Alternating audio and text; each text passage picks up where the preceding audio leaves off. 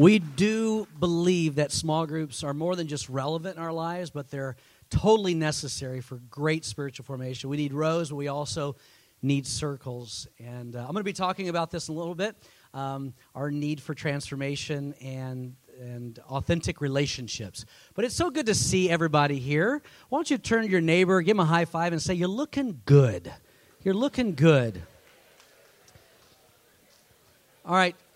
Tell that person, I'd be the best looking person in the house if it wasn't for you. Just let them know that. So today we're ending our 21 days of prayer and fasting. I want to thank you for taking the journey with us. Give yourselves a hand. And hopefully we've created some muscle memories and growing, learning, stretching, diving in. Some holy habits have been created. It's never too late, but we are growing. We are lean in culture, and we're hungry for more. All right? And speaking of hungry for more, tonight is Welcome Home. We got Tri-Tip. Come on, somebody. Tri-Tip. That's something to look forward to. And I told someone, I said, man, I've loved the fast. I wasn't like, how safe is this fast with all this raw vegetables? Because, you hear about kale being recalled and broccoli and spinach. I've never heard of like a Twinkie being recalled. You know what I mean? But it has been such a great 21 days. So many breakthroughs and stories already.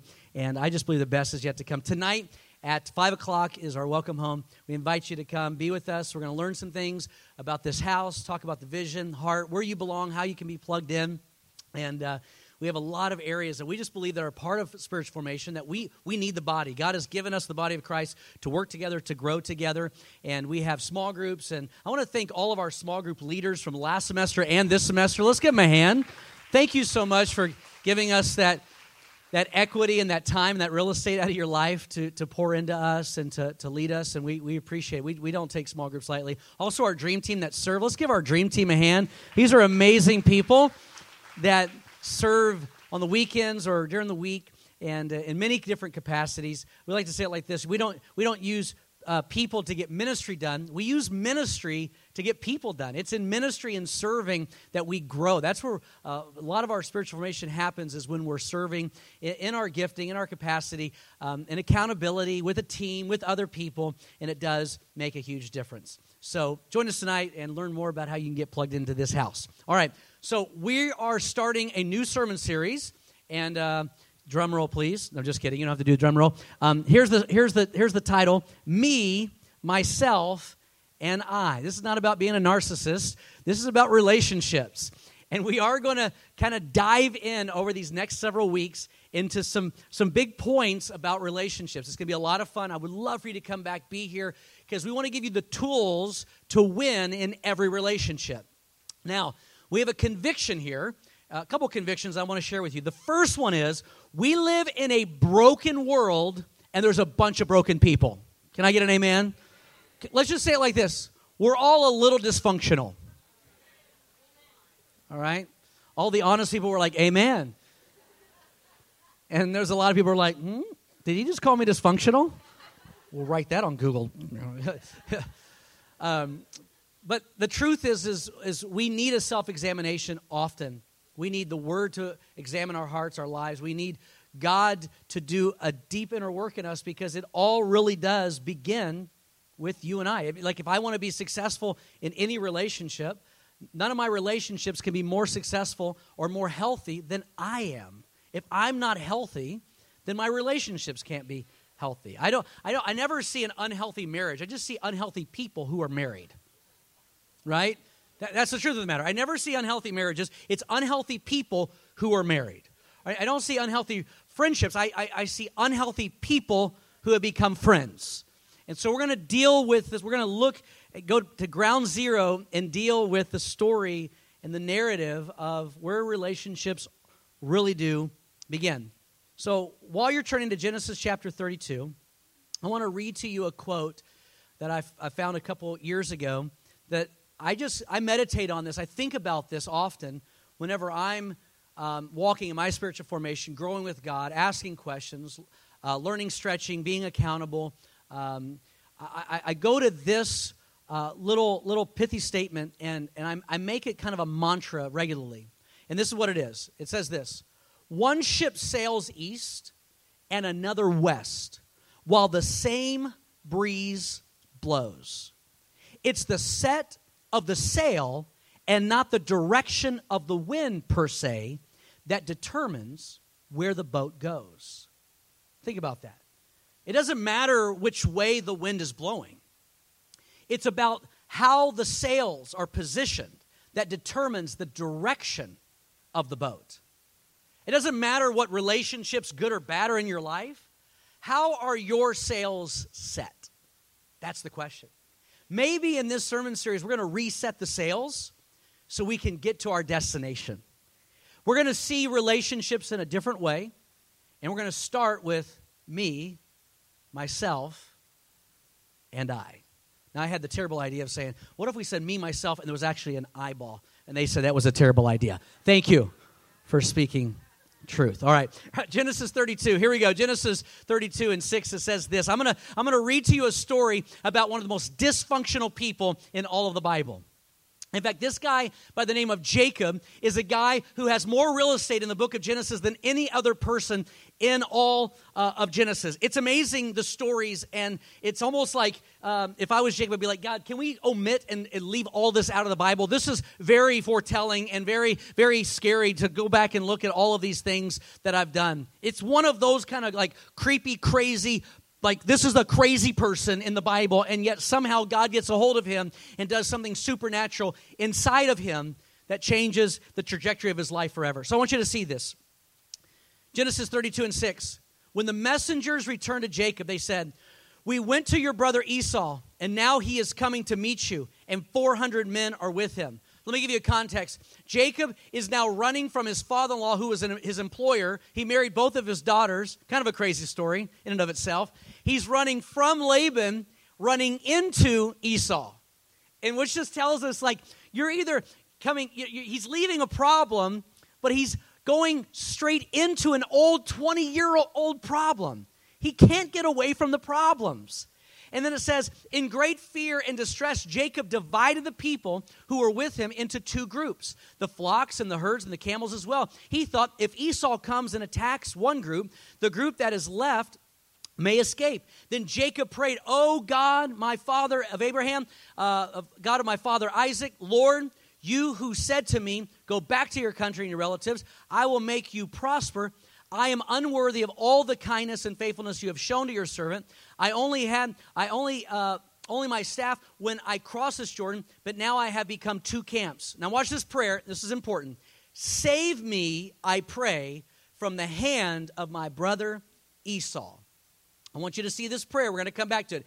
Save me, I pray, from the hand of my brother Esau, for I'm afraid he will come and attack me. So here's what Jacob does. He schemes. He's got everybody divided. It's amazing. He has the audacity to divide, like put all the servants up front and all the cattle he doesn't want, and then all the good cattle with some of the kids that he likes more, and then like his one wife and some of the maidservants, and then Rachel, his favorite, he and Rachel are in the back. So like as they're killing people, if they get tired of killing people, maybe me and the wife that's hot, that I like the most, will be the one that's saved. This guy's a schemer. This guy's got some issues. And so he's got this whole thing set up. He even says, we'll send him some stuff, some goodies, some gift cards. Maybe to Toys R Us because they're out of business, but we got tons of it. We don't know what to do with them. We'll send some stuff his way, and maybe it'll appease him. And so he's got this whole scheme because he's a schemer. That's what he does. That's what Jacob, this dysfunctional person, does. And he ends up one night, that night, before Esau shows up the next morning, having an encounter with God. See, most people read this story of Jacob wrestling with God, but have no context of what's really happening, of this vignette, of this story of where Jacob is in the middle of his conundrum, in his pain, in his problem. So that night, verse 22, the same chapter, Jacob got up and took his two wives, his two female servants, and his 11 sons, and crossed the ford of Jabbok. And after he had sent them across the stream, he sent over all his possessions. Watch this. So Jacob was left alone. Jacob is by himself. Finally, all the noise, all the commotion, he's finally just with me, myself, and I. And a man shows up. More than a man, we're going to find out. A man wrestled with him till daybreak. Esau's coming like, why am I in this battle? Who am I battling here? Till daybreak, they wrestle all night. When the man saw that he could not overpower him, he touched the socket of Jacob's hip so that his hip was wrenched. And as he wrestled with the man, then the man said, "Let me go, for it's daybreak." But Jacob replied, "I will not let you go unless you bless me." The man asked, "What is your name?" "Jacob," he answered. Then the man said, "Your name will no longer be Jacob, but Israel, because you have struggled with God and with humans and have overcome." You have struggled with God and with humans. And tonight, everything changes. Heavenly Father, we open our hearts to your word. Let your living word teach the written word. Let it fall into good ground and bring forth much fruit. I pray for us as humans that are relational, that you would give us the tools and the insights to perceive what is your good and acceptable and perfect will and how we're to proceed in relationships. In Jesus' name. And everybody say, amen. So I'm, as you know, from Houston, born and raised. Been an Astro fan my entire life. 2017 was a great year. 2019, 2020, it's been bad news, Astros. You know that. If you're a baseball fan, you know it's a rough little season for us Astros. Can I get an amen? Yeah, you know what I'm talking about. And anyways, some cheaters. Anyways, little Jacob action going on. Anyways, still painful. The baseball is America's pastime. Maybe not as much as it was, but at one time it was the sport. Football hadn't fully immersed, and it was more like rugby. And back in the 20s, 30s, 40s, basketball was still kind of emerging. But baseball was America's pastime. Anybody could go. You poor, wealthy, you could go and grab a hot dog and spend a couple. That was entertainment for just the common guy, just the common gal. They could go to a baseball game, right? And there's so many great characters and players back in the 20s and 30s and 40s. Some great stories, some breakthroughs, even racially that took place. And man, I just love the story of baseball. There's two baseball pitchers. There's only two in the history of baseball who have actually pitched a 30-win season. That's a lot, right? And if you get 20 wins in a season, I mean, you're like Cy Young. You're going to get the Cy Young Award. There's only two. One's name is Denny McLain, and the other is Jerome Dean, known as Dizzy Dean. What a name. Come on, somebody. Dizzy. If you're a pitcher, you want your name to be Dizzy Dean. So he's one of two who has pitched 30 wins in a season. I mean, he is sailing. He's getting better and better every year after year, getting better and better. Till the 1937 All-Star game, he's pitching. He's pitching against guys like Joe DiMaggio and Lou Gehrig, and these guys have hit singles on him because he's playing at about 90%. He's pitching, but he's not pitching to win. He wants to win the World Series, not to win the All-Star game necessarily. He's pitching. They hit a single, and the next Earl Averill is up, and he hits one right down the middle, actually hits Dizzy Dean right in the small toe. I mean, that's got to hurt a little bit. I mean, we've all knocked our toes a few times on the end of the bedpost, right? Stepped on a few Legos that almost caught us saying words in the air that we weren't supposed to say. But it's just a small toe. No big deal. I mean, he's a pitcher, right? I mean, at least it didn't hit him in the shoulder or the arm or the hand or the finger, right? We had one of our musicians, I forget who it was, a couple years ago, I think maybe Mario, and he called. He said, "Hey, I was in a car accident." I said, "How's your throat? And how's your fingers? Can you still play? Can you still sing?" Just kidding. That's terrible. Would never have done that. But I did double check. He had his toe broke. His toe was broke. And he said, "I'll keep pitching the All-Star game. Not a big, I can push through it." And so they said, "Hey, should you take a couple weeks off and so your foot will heal?" He said, "No, we want to win the World Series this year." So he kept pitching. Here's the problem. When you pitch, you land on that foot. And because of the pain, he began to compensate. His pitch actually began to change. And he actually blew out his shoulder in 2 years, lost his career because of a little toe injury. A small thing showed up in his shoulder. A small toe problem showed up in a shoulder issue. A toe problem ended his career as a pitcher. Now, I don't know if you're smelling what I'm selling here, but there's some little things that become big things in relationships. I want to talk to you about a guy named Jacob, whose name means supplanter, whose name means a sailor, deceiver. He has taken this name and lived by this name. He has ruined and violated every important relationship in his life. He's a mess. He's a hot mess. He's messed up his relationship with his brother, his parents, his employer, his wives, his maidservants, and his father-in-law. He has ruined them all. It started with making some soup, and his brother going, man, I'm starving. I don't know if I can even make it back to camp. I may pass out and die here. He goes, I'll give you some soup for the birthright. He swindles his brother for a birthright. And then when it was time for his dad to bless his older brother, Esau, he dresses up like Esau. Smells like Esau, feels like Esau, doesn't sound like him, but his dad's blind. He's like, well, you don't sound like him, but you sure do smell and feel like him. You're just stinky hunter guy. You got lots of hair. Okay, I'll bless you. He steals his brother's birthright and his blessing. He goes and he becomes this conniver. He's always conniving. He's the guy, instead of kicking the ball through the goalpost, he kicks, and wherever the ball goes, he moves the goalpost to get a win. That's him. He is the guy who's always manipulating and scheming, and he's literally violating and ruining every single relationship. Now, we've all lied on some measure, right? Like anybody here, just be willing to admit today in the house of the Lord, I've told a lie before. Maybe, there's no such thing as a little white lie, but we've all, stretched the truth, right? I mean, if I was to look at your driver's license, I'm sure you're not the weight and the height that you say you are. Come on, somebody. Lying to the government isn't lying, right?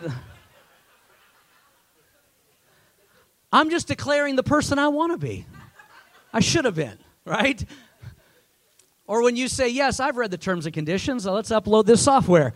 You never read one line in those terms and conditions. We're not talking about that kind of line. We're talking about scheming. We're talking about planning it out. And schemers get schemed. Deceivers get deceived. And that's the kind of life that he's living. This is not a guy you go, hey, I want my sons to turn out like this dude. I want you to be just like Jacob, scheming and deceiving. And what you find is over time, he doesn't get better. Just because you do something a long time doesn't mean you get better at it. That couple that came to a pastor and said, we want you to counsel us. We want to get married. We want you to marry us. And he says, yeah, you can get married. I'll marry you, but you got to go through 6 weeks of counseling. We have Simbas. That's a plug for Simbas. If you're getting married, we have Simbas. Anyways, he says you got to go through it. And they go, oh, we don't need counseling. Well, you don't need counseling. No, we've been married several times. We don't need counseling. I mean, at the end of the day, sometimes we tell ourselves lies. It's called a delusion. When you tell someone a lie, that's bad. When someone tells you a lie and you believe it, that's bad. But when you tell yourself a lie and you believe it, you begin to deceive yourself.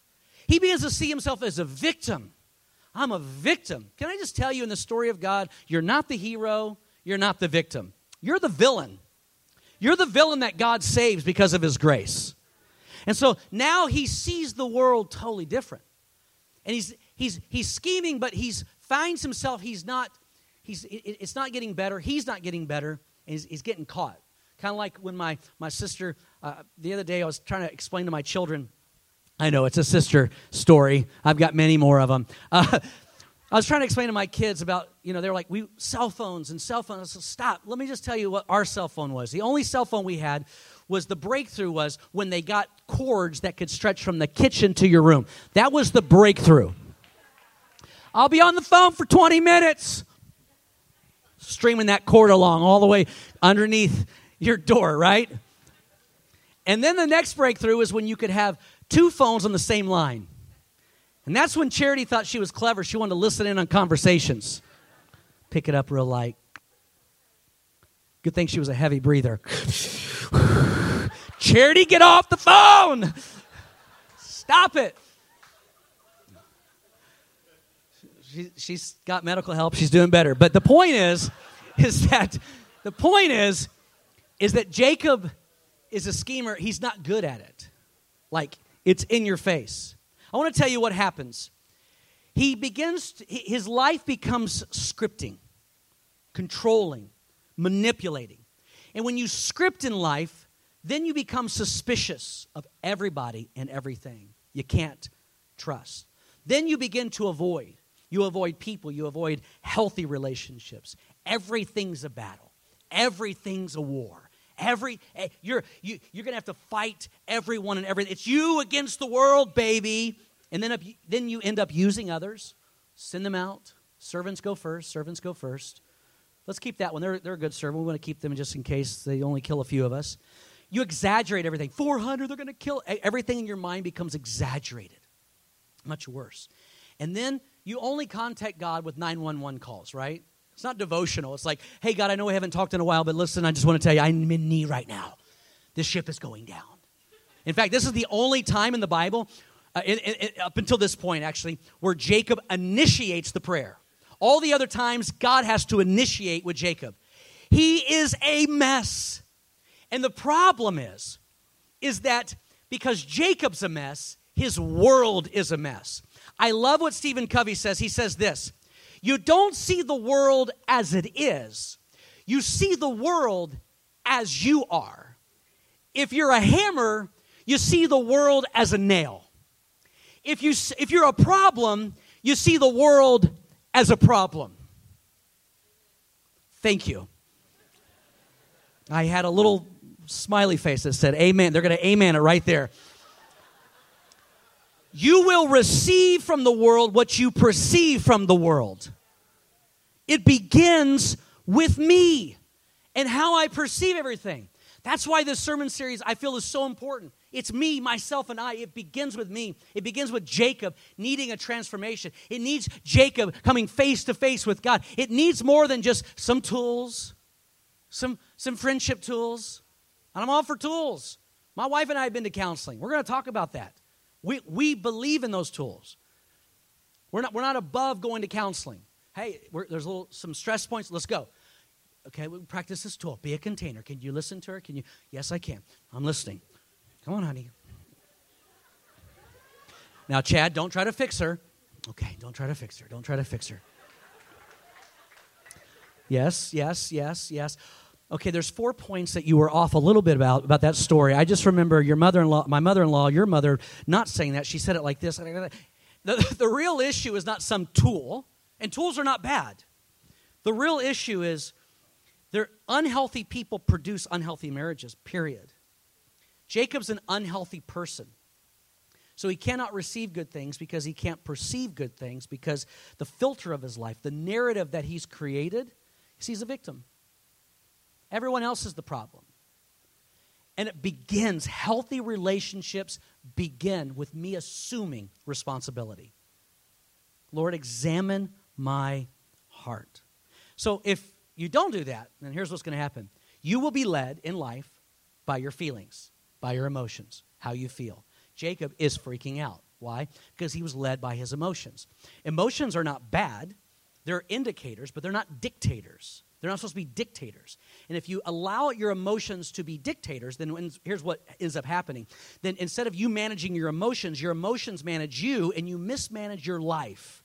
Because you're driven not by the sales, not by purpose and vision and values and mission and where I'm going and what I see for my life, but you're driven by whatever wind comes, whatever emotion comes. This is coming this way. This person looked at me wrong. This person didn't say hi. This church, and all of a sudden you have all of these consternations and problems and situations. Why? Because we perceive all the issues are outside the boat. What if the issue is really inside the boat? So what does he do? It's hiding. And when there's hiding, there's no healing. It's running. And when there's running, there's no reward. So here's what he did. He confused his Esau issue with his Jacob problem. He confused his Esau issue with his Jacob problem. Was it an Esau issue or was it a Jacob problem? Can I just tell you the answer? No cheating here. The problem was Jacob. Jacob is the problem.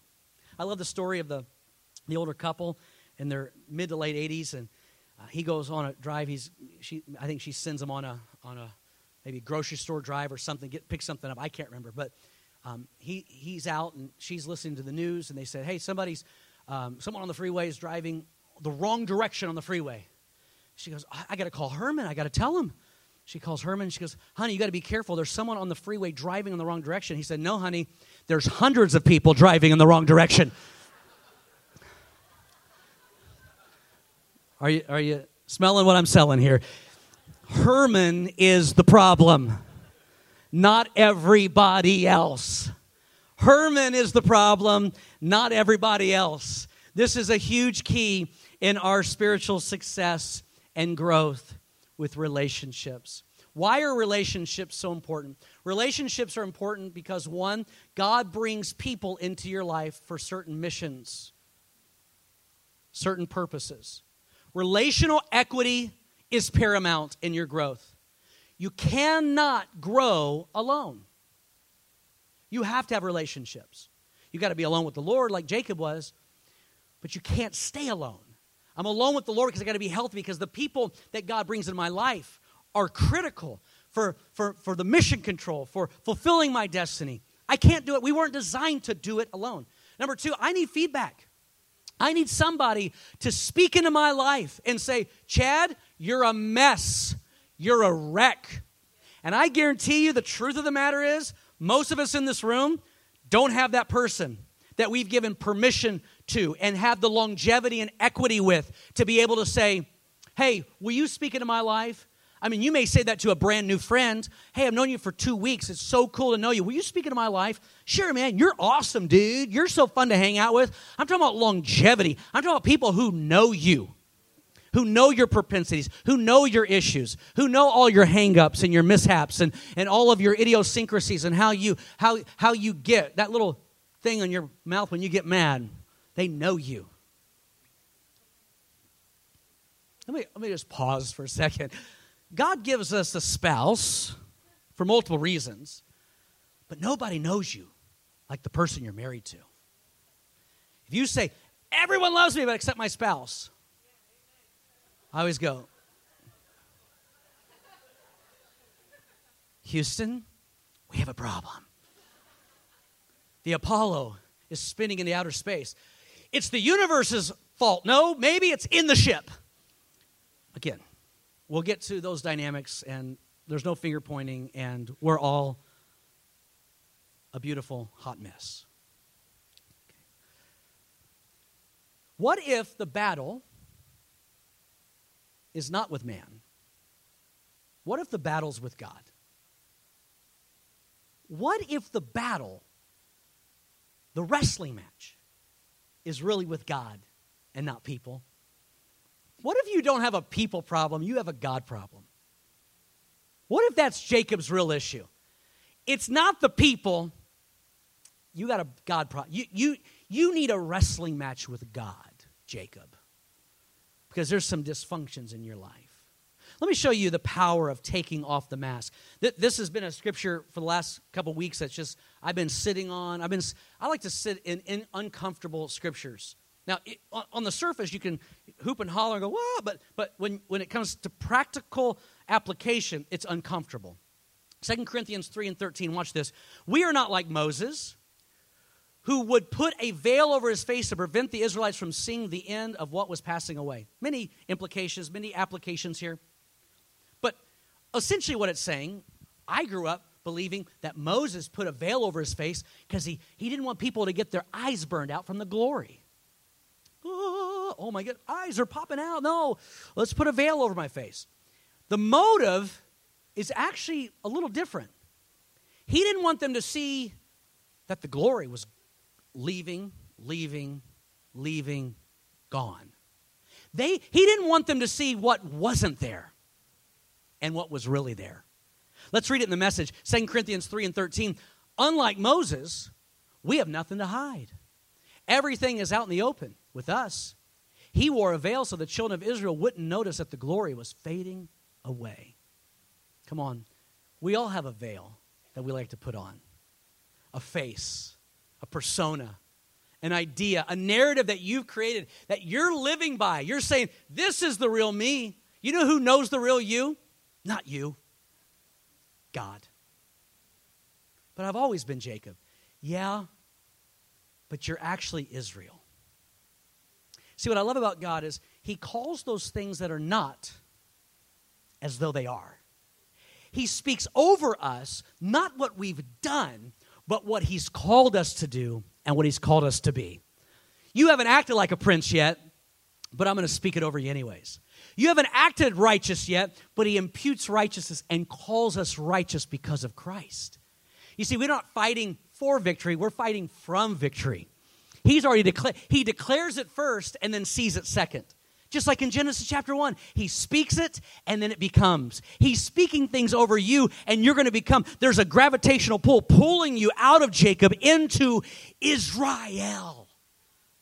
You are the change. You are the change agent. You're the thing that's changing. And when it changes, your whole world is going to change. Your issue is not people. Your issue is God.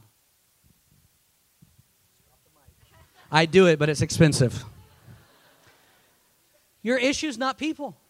Your issue is God. Let me say it again. Your issue is not people. Your issue is God. Let me show you 2 Corinthians chapter 3 and 16. Just a few verses down. But whenever anyone turns to the Lord, the veil is taken away. The veil cannot stay. The veil is impossible to stay. When you turn your face to God, all the pretend and the projections and the meta-narratives that you've created over your life, they go away when you turn to the Lord because God doesn't play pretend.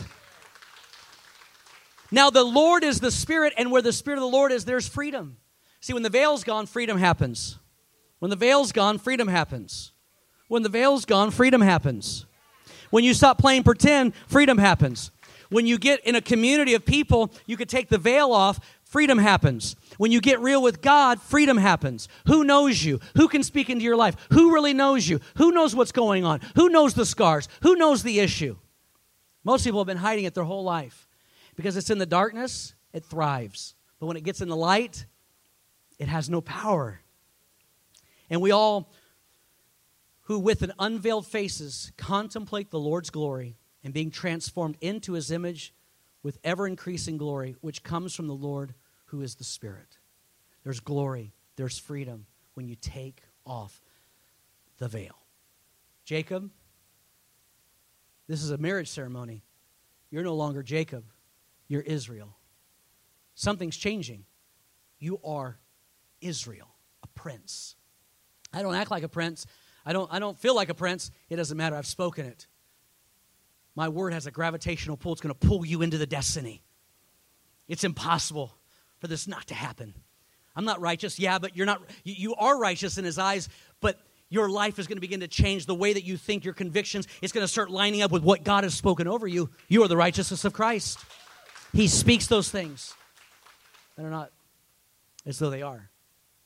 A very good friend of mine that I talk to maybe twice, 3 times a week.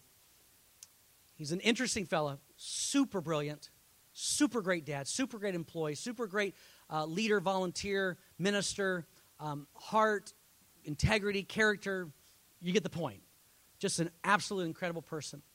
And but there's this one thing. We even kind of tease him about it, lightly tease about it. He has a blank face. If an issue comes with anyone or anything, he goes, and he kind of pulls in and what's up with that? Why when there's anything like you push away? If there's any like, hey, I want to lean into it, and you kind of push away. And he's like, well, I don't know. I'm not emotional. I don't know how to. And he explaining, and then he goes, here's the truth. I've only cried 3 times in my life. 3 times. Okay, that's interesting. So he couldn't. He went to some counseling and there was some tools. But then he told some of his leaders at the church. He goes, I need to take the veil. I need healing. Good father, good husband, good everything. I just need healing. I want to advance in my relational growth. I want to advance, and I don't know why. It's just like I get hard, and I push people back a little bit, and I can't lean in, yada, yada, yada. So they just started meeting and talking. And before he knew it, the veil, it was like another veil, and before he knew it, he remembered something he had forgotten. He went back to when he was 10 years old when his father died in a plane crash. After a week of being out of school, he goes back to school. The teacher in front of everybody says, "Hey, welcome so-and-so back, and we're so sorry you lost your dad. And we're sorry about this. We're glad you're back in school." And he began to cry. He began to cry because he's back in school, and his tears are flowing down his face. And he said, I remembered it again.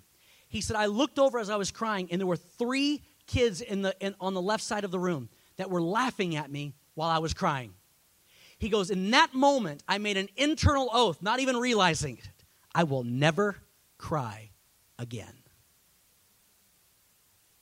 I wonder what kind of internal oaths, internal decisions, internal strongholds, emotionally, mentally, even spiritually, that are gripping your heart and preventing you from healthy relationships.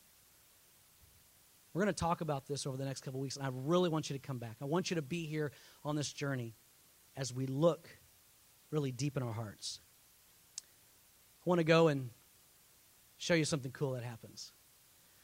You're like, that is so negative, Pastor Chad. Is there any good stuff? Yes. Genesis 33, the next chapter.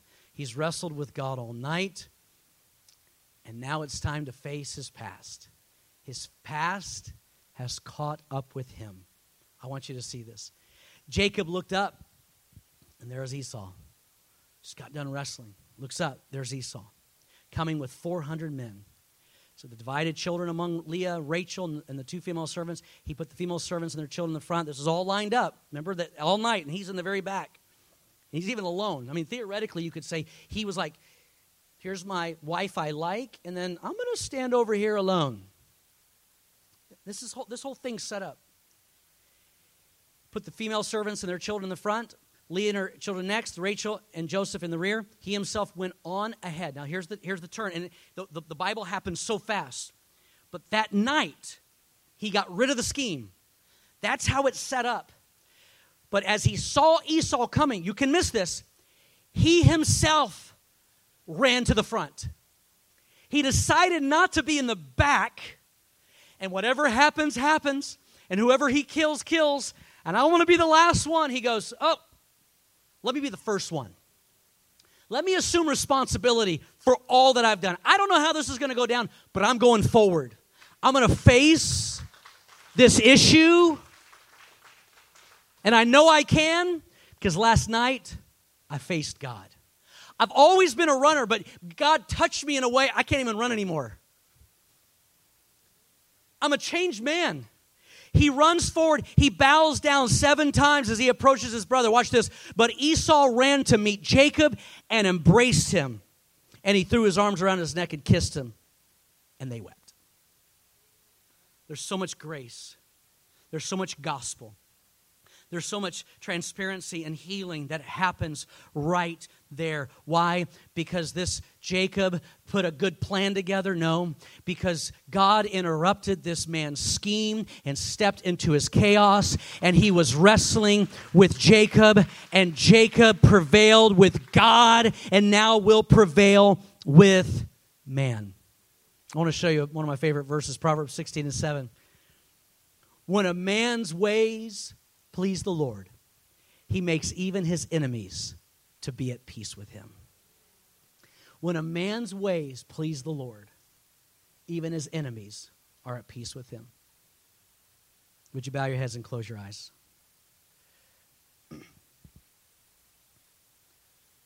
Me, myself, and I.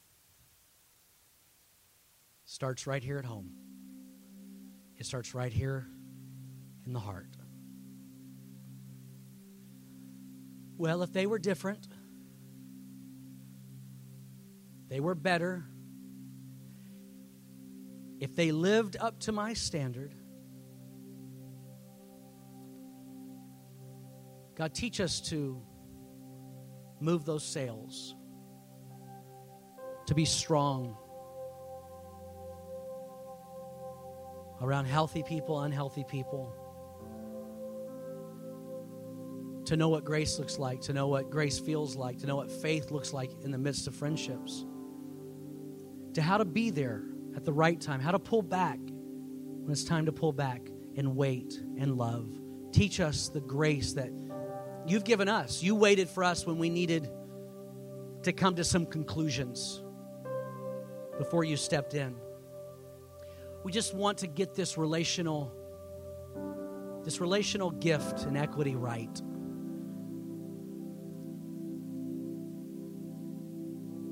Life is measured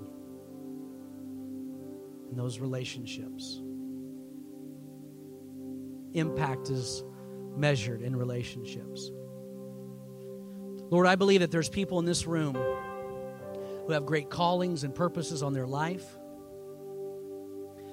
The purpose of the water hose is not to get wet, it's to bring water to dry places. And there's callings and purposes and meanings over our life that are greater than just an experience, but a call that is a gravitational pull into the life that you've called us to live that is victorious through Jesus Christ. Lord, I pray for every heart in this room, every person in this room, every situation, every nuance, every relationship on every level. I pray that through this sermon series, there would be a healing, a deep, transformational healing. Even if it starts with a small toe that's broken. Even if it starts with the things that seem so insignificant, but they're screaming in other areas. Lord, I pray that healing would come. A supernatural work would be done. And your name would be glorified. You're going to teach us to forgive. You're going to teach us to let go. You're going to teach us to walk in healthy relationship. You're going to teach us how to understand and process pain that comes through relationship. You're going to give us grace for unmet expectations. Lord, you're going to do such a deep and transformational work in our life. We're never going to be the same. Would you say that with me? I'm never going to be the same. Never going to be the same. You can fill in the blank. My issue isn't, for Jacob, it was Esau. My issue isn't Esau. My issue is, fill in the blank, Jacob. My issue is Chad. You got to fill in that blank. Set your sails. Amen? Come on, let's clap our hands to the Lord. We receive it today. Good grace from our good Father. Amen. Now, most important part of the entire service is when we give you an opportunity to call out to that saving name, the name of Jesus. And if you're here today and you feel far from God and you don't know Him, or you don't know if you know Him, and you don't know if you've been forgiven, I want to tell you that this call to repentance is one of the greatest calls that God gives us. The Bible says heaven rejoices when one person that's far from Him, that's missed the target, that's a sinner, repents and turns their heart.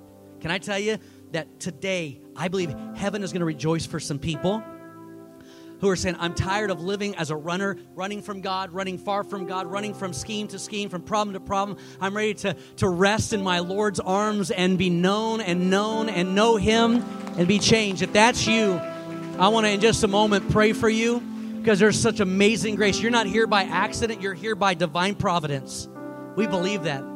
We've been praying for you. We've been preparing for you. We just know that God's lost children are coming home. They're coming to know their Father. They're coming to know that they don't just have a Father, they have a family that's going to love and support you. So would you bow your heads and close your eyes one more time? If you're in this room, you feel far from God and you're ready to say yes to following Jesus and make Him the Lord of your life, I want you just to raise your hand right where you are. No one's looking around. Thank you so much. Thank you so much. Thank you so much. Thank you so much. Front row, thank you so much. Thank you over here to the right. Thank you. Amen. Amen. 9 people raised their hands. Come on, family. Is that great? Thank you for raising. I know who you are. I saw you. Thank you. Thank you. The rest of your life begins today. So we're going to pray as a family with you. We're going to say these prayers together. Let it come from your heart. Mean it, because when you cry out to Jesus, there's no other name under heaven given among men whereby we must be saved. The name of Jesus is power. The name of Jesus is hope. The name of Jesus says, Lord, I believe you've become my salvation. I believe you died for me and rose on the third day.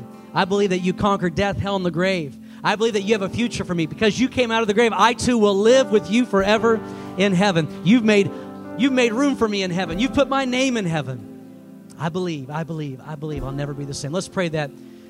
Lord, first we want to acknowledge our sins, our trespasses. We've all fallen short. We've made mistakes. We have a broken heart, broken life, and only you, the author of our life, can mend our lives and our hearts. So, Lord, we acknowledge our sin. We declare our belief. We believe that Jesus died for us and rose again. We believe that God is good and scheming to bless us. We believe that He's a good Father that wants to give us good gifts and pour out His Holy Spirit on us. We believe that we will see the goodness of the Lord in the land of the living. We believe that on that great good enough morning, that when that last trump sounds, we will be with the Lord forever and ever and ever in His eternal kingdom in heaven and on earth. We believe in the masterful mercy of our Lord and Savior, Jesus Christ. We are changed. We'll never be the same. We're transformed today by the power of His grace that brought us here and the power of His grace that's going to take us there. We believe it in Jesus' name. Say that with me. We believe in Jesus' name. One more time. We believe in Jesus' name. Come on, stand to your feet. Let's clap our hands one more time. God is good. He's in the house. Worship with us as we finish this service.